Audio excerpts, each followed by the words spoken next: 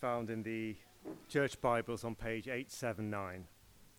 So this is the last chapter in the Bible.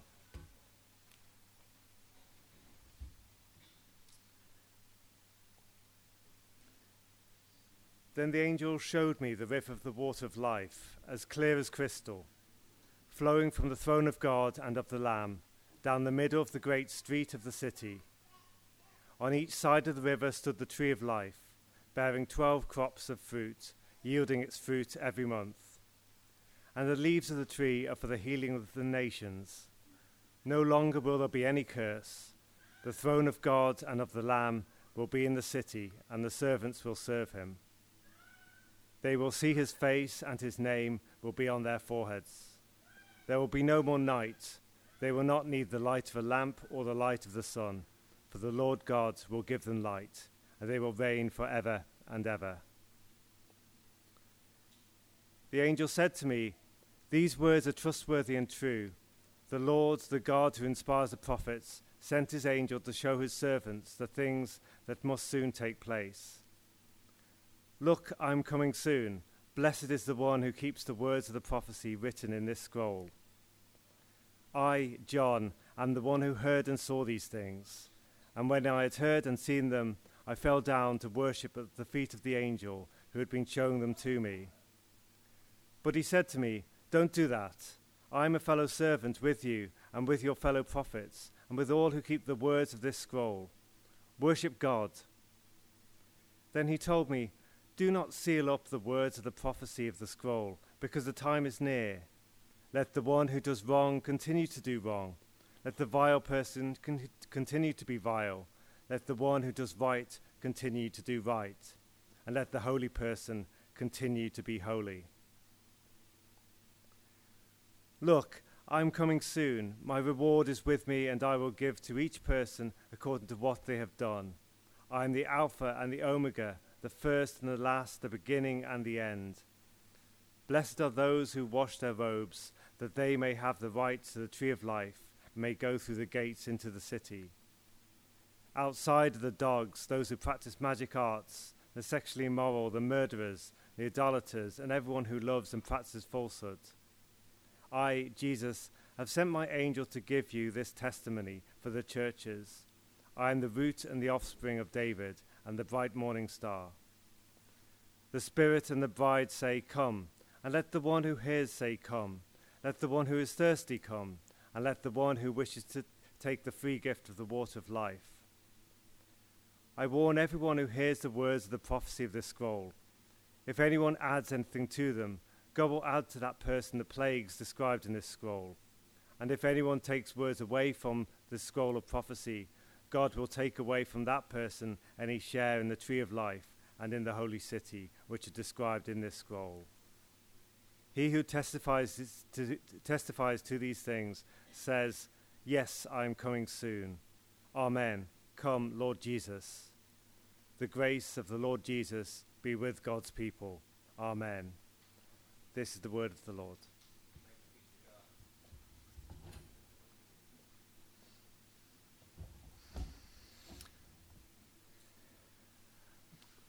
Let's pray as we come to God's word and ask for his help.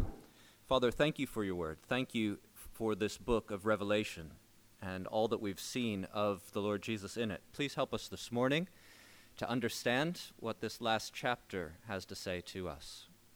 Please would you help me as I speak, to speak only what's of you. In the name of Christ. Amen.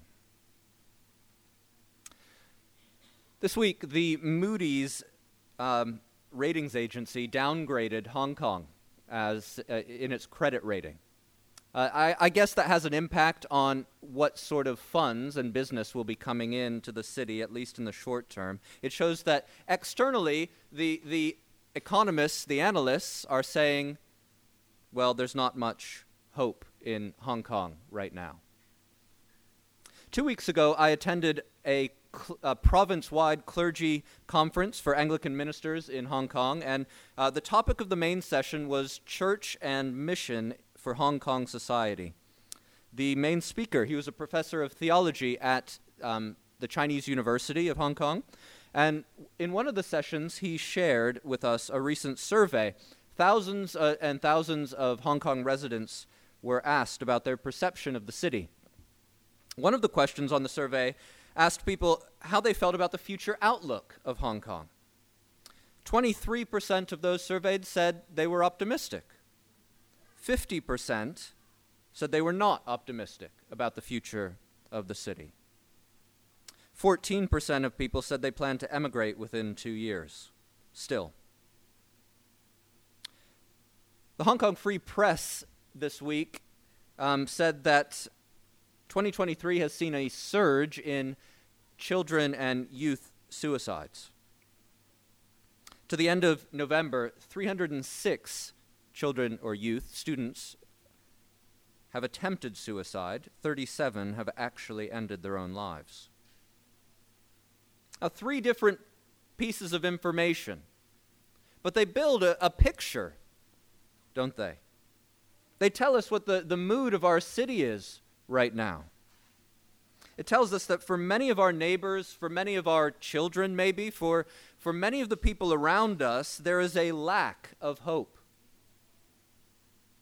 And a lack of hope for the future, that is enough to drive people to very extreme actions in the present.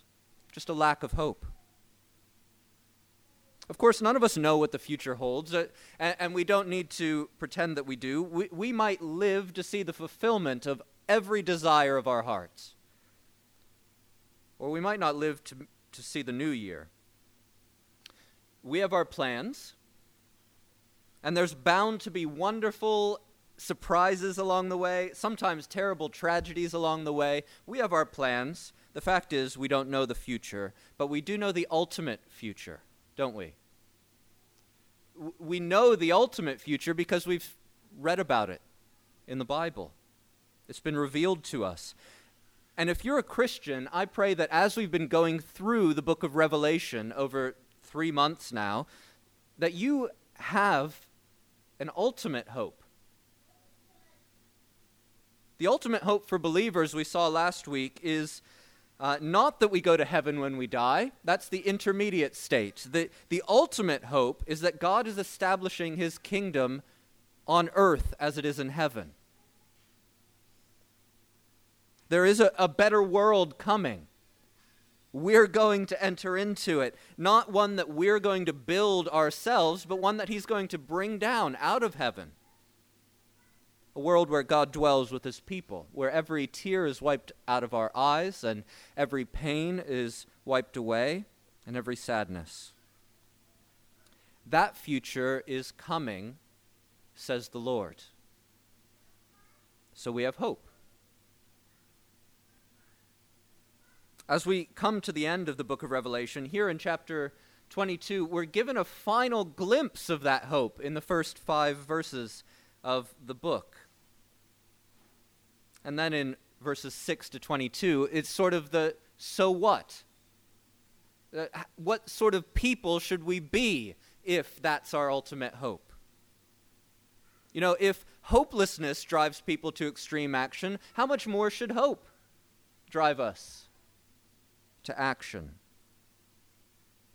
So first, the new creation gives us ultimate hope for the future. That's the message of verses 1 to 5 here.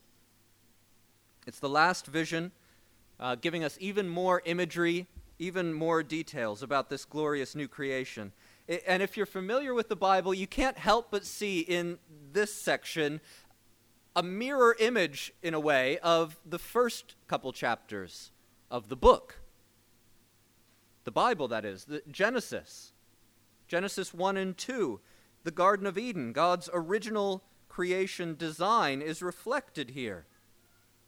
And we've seen, as we've worked through the book, how Revelation sort of weaves all the narratives, all the themes of the Bible together and builds a picture with them. And so here, the life-giving water that flows out of the throne of God through the city, it reminds us of the waters that flowed out of Eden and watered the earth. And it reminds us of the statement of Jesus in John's Gospel, I am living water, the water of life. Whoever believes in me will not be thirsty. The tree of life in the new creation, it's sort of shown as spanning the whole city, growing on both sides of the river, producing 12 fruits every month of the year, a crop every month. 12 fruits. No longer just one tree in the midst of the garden, as it was in Genesis. It fills the whole city of God. And the fact that there will no longer be any curse, verse 3, points us back to life before the curse in the garden. It all points us back to God's original design for creation. You know the story well. God created everything completely good. He said, it's good, it's good, it's good. And humanity, it's very good. The relationship between Adam and Eve was one of perfect harmony. You'll remember the phrase, they were naked, but they felt no shame. I take it that means they were not just without clothes, but they were perfect in emotional intimacy, honesty, naked before each other in every way, felt no shame, no need to hide. The relationship between humanity and nature was perfect in harmony. So there was work in the garden to do, but it wasn't the sort of loathsome, frustrating work that we know. It was purposeful and it was productive because the earth just sort of wanted to bring forth. The relationship between God and humanity was perfect. God is present with them in the Garden of Eden. He walks with them in the cool of the evening, is what we read. Everything was as it should be. And then it went wrong. That's the story, right? Satan comes in. He says, "Psst, you want to have true life, don't you? Don't listen to God. He's holding you back. He's trying to hide true life from you. You need to make your own decisions. The world is so much better when it revolves around you." And they went along with it.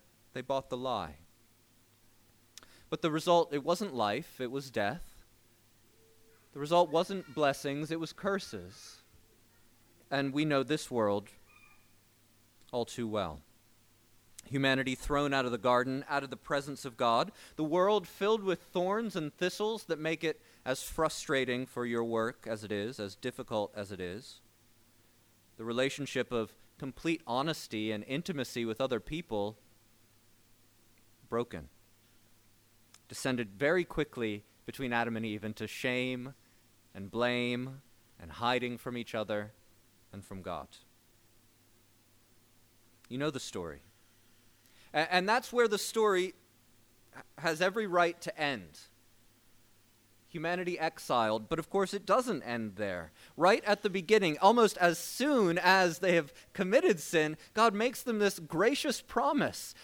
One day, the seed of the woman will crush the head of the serpent. It was a promise that one day evil would be destroyed, blessings would come again. And from the Old Testament, we see the people of God preparing for the day, longing for the day. From the New Testament, we see Jesus Christ saying, "I'm the snake crusher. I'm the one that comes in to bring blessings." By his death on the cross, he defeats the power of sin and of death and takes the curse on himself. You know, if you are a Christian, God has restored your relationship with him. Christ, his death on the cross, has restored your relationship with God. If you're a Christian, you are now able, in some beginning sort of fragile way, to relate to other people in the way that you were made to, in intimacy, in openness, in honesty. If you're a Christian, God will give you eternal life in his presence. Now that is all true already. Last week, we sort of talked about being in the presence of God, and somebody came up to me after and said, I'm confused because I thought that when we became Christians, we enjoyed relationship with God. We enjoy his presence. And yes, that's right. We do already, but not yet as we will do in the new creation. So we already have those things in Christ, but we don't yet fully enjoy them. He's already present with us, but we don't know him face to face as we will. It's you might think of it like God has deposited the richness of his blessings, his richest blessings, into our account, into trust for us. And we're getting a little stipend right now. But we will enjoy the full inheritance when the new creation comes. Verses 1 to 5 show us what that full inheritance will be like. We saw last week, God's immediate presence with his people is the central reality of the new creation. Everything else in John's vision flows from that. So, drawing on the imagery of Eden, the temple of Ezekiel, we see that this water flows out from the throne of God. The water, it doesn't only quench the thirst of people, it actually is reviving a dead and dry world. The tree, it's no longer just one tree in the midst, but a tree filling the whole of creation, producing everything that we need. Leaves of the tree heal the nations, not just one particular people, the nations. The curse is gone for good. Right relationship between God and humanity fully, finally restored. Redeemed humanity no longer looks at God with suspicion, like he's holding out on us, like he's leading us to a life of, less life. But we trust him. We see him for what he is, a gracious and good God. The light of God's presence completely fills the new creation. It's not that there aren't other lights, but that we don't need them, because God's presence means that he's never hidden from us. We never are able to hide from him or each other. We see things as they really are. Now that is the future of this world. And if that is the future of this world, the whole creation, Christians should be people full of hope. Very different from the people around in our city who are feeling hopeless, to a weary world that feels very often hopeless. As it groans under the curse, we announce this is the ultimate future. This is where it's headed. So what kind of people ought we to be? God will resurrect the world that we live in. Perfect harmony will be restored. We will have life with him forever. You see how that makes every trouble so light and momentary in comparison to where we're headed? It's the future for everyone who trusts in Christ. But of course, Satan doesn't want you to believe it. He whispers the very same thing to you and to me that he whispered to Eve. If you want the good life, don't get too deep into this Christianity thing. This is not going to lead to the kind of life you want. If you buy into this, you're going to miss out on the real stuff of life. And some of us might be tempted to believe the lie. You think, if I were to obey Jesus in that area of life, it'd just be too costly, it'd be too difficult to bear. I don't want to think of it, so I won't do that. So you hold back. And maybe you're not really living for him. Maybe it's why you've backslidden and you have stopped living the Christian life at some point, because you believed the lie of the devil. But if that's the case, please see the truth. please see the reality that true life is found only with Jesus Christ at the center.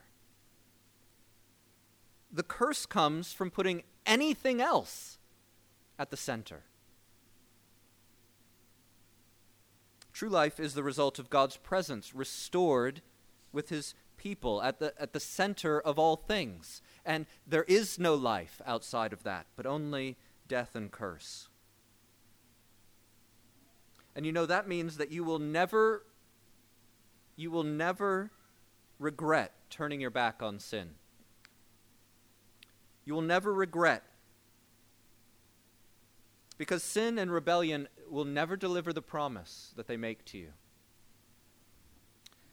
Those of us who've been Christians for 10 years, 20 years, 30 years, longer, some of us longer, can you even think of a time when you said yes to sin and you say now, oh yeah, I'm so glad I did that because it really delivered what I wanted. That really gave me all that I hoped it would when I gave in to sin. Surely not. That's not how it works. Sin makes promises that it can't keep. But when you make costly, sometimes difficult decisions for following Christ, for obeying him, there's always more life. There's always more blessings on the other end of it.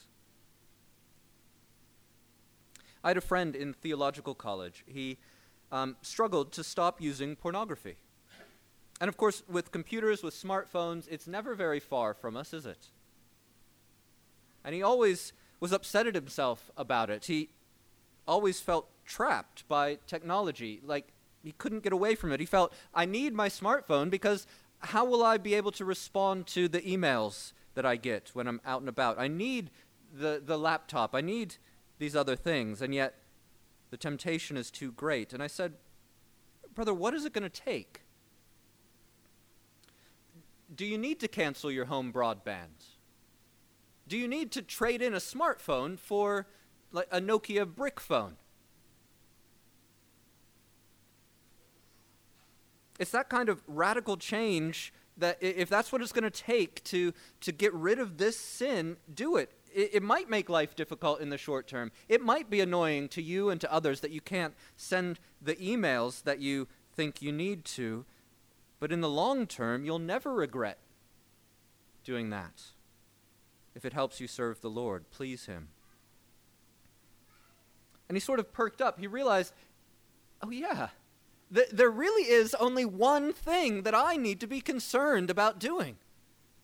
There's only one requirement, which is pleasing the Lord. Any other effort that stands in the way of that is, well, that's just something I can get rid of. I'm free.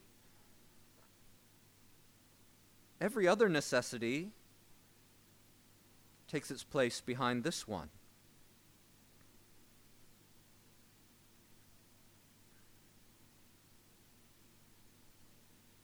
Any effort you make to put Christ at the center will always be worth it. When you are on your deathbed, Christian brothers and Christian sisters, you will never say, life would have been so much better if I had just indulged a little bit more in sin. You will never say, I would have been more fulfilled following sin. Because sin never delivers. But with Christ at the center, living water flows out into the whole of life. Look at verse 5 again. When we are fully and finally redeemed, what are we invited to do with Christ?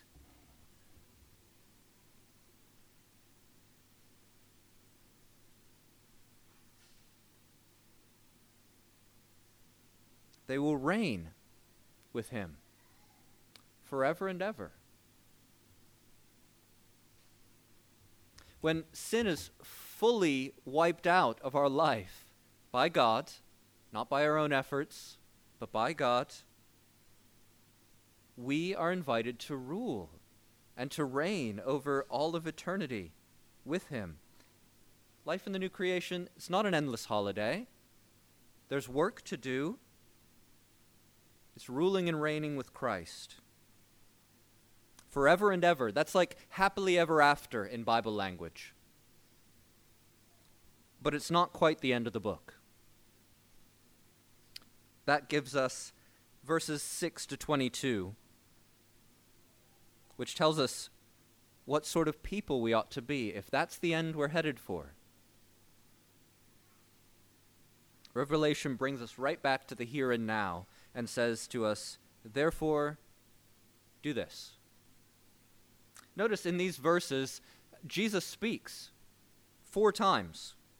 Verse 7, verse 12, verse 16, Jesus speaks. 3 of those times he says the same thing. Behold, I'm coming soon. The posture that we should have today is one of readiness. Jesus is coming soon. There is only one more thing on God's cosmic to-do list. Come again. Everything else is ticked off. So we should live in the present as though the new creation is about to be revealed. And in order to prepare us to live like that, John gives us these basic instructions. First, obey God's word. As you read through these final verses of the book, you see how often there's a reference to the word of God. Jesus says, keep the words of the prophecy of this book. The angel says, everyone who keeps the word of this book will be a servant with him of God. John's told, don't seal up this book, but let it get out. Let the people hear it.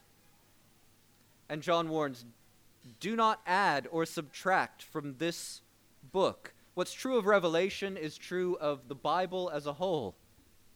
It's the word of the Lord. Take it seriously. Don't seal it up. Open it up. Study it. Everything you need for life and salvation is contained here.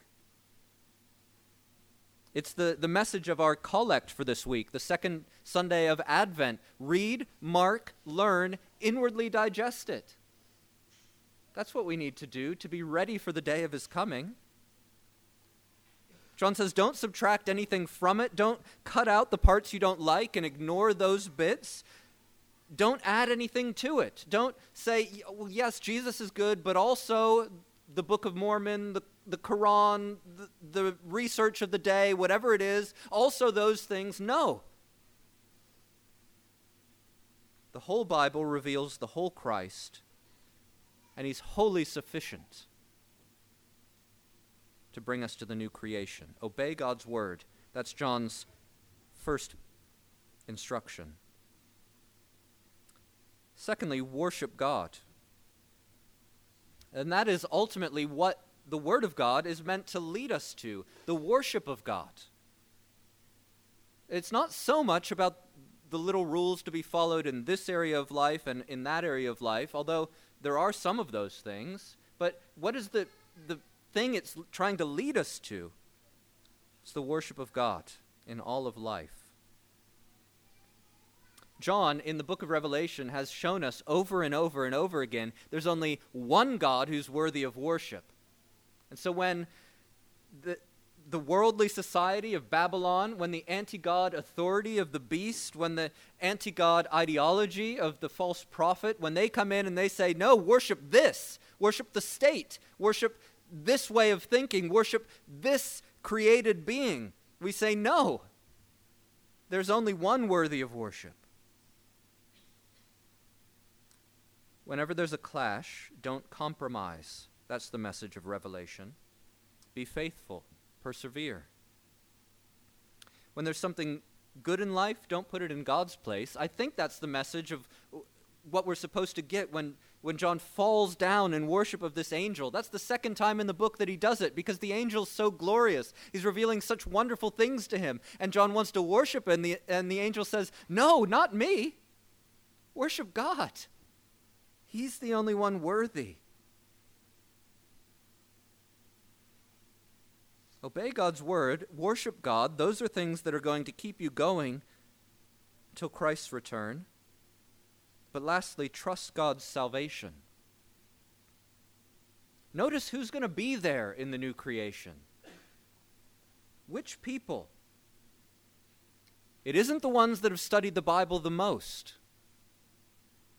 It isn't the ones who were so clever they figured God out.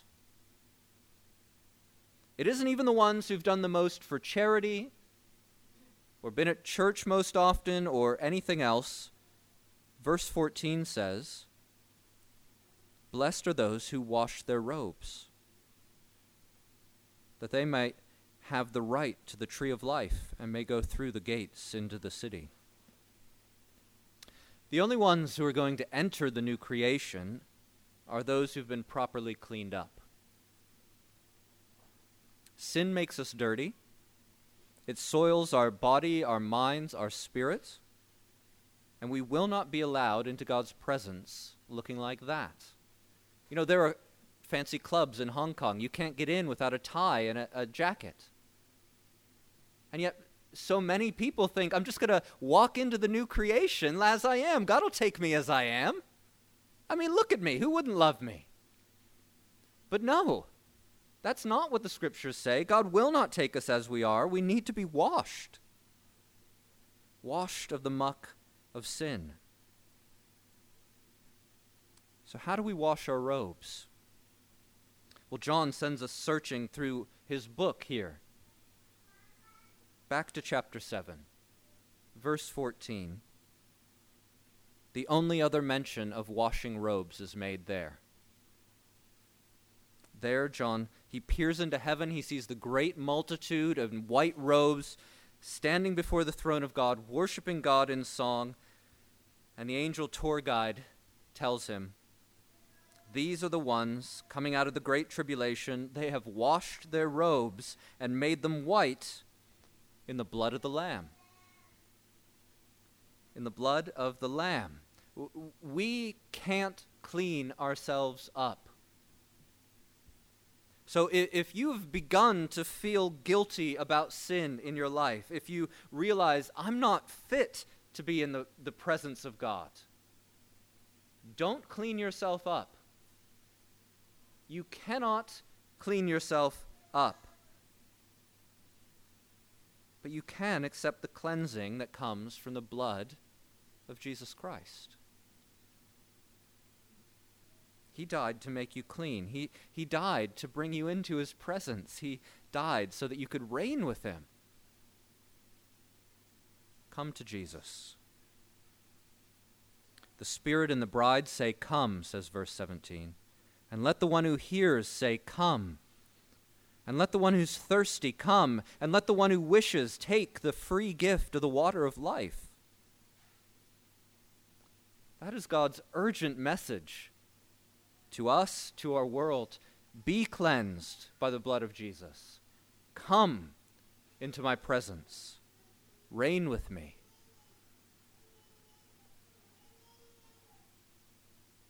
That's the invitation. As we receive the Lord's Supper together in a few minutes, that is just another opportunity in word and in deed to say, I am fully dependent on what Christ has done for me.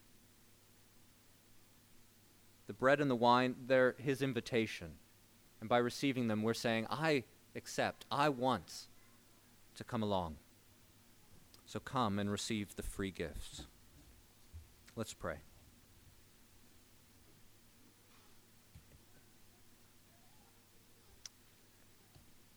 Father God, we thank you that you have set this wonderful hope, this ultimate hope before us. Please help us to be a people of hope that live in our world in a very different way, that are not turned aside by sin, but have our eyes fixed on you, that are not dragged down by a sense of hopelessness or defeat, but are trusting in your ultimate victory and deliverance and salvation. Lord, please would these truths that we've seen in the book of Revelation over these many months, would they stick with us? Would you make them a core part of our Christian walk and help us to live for you because of all the wonderful promises you've made? Help us to persevere. We pray together in Jesus' name. Amen.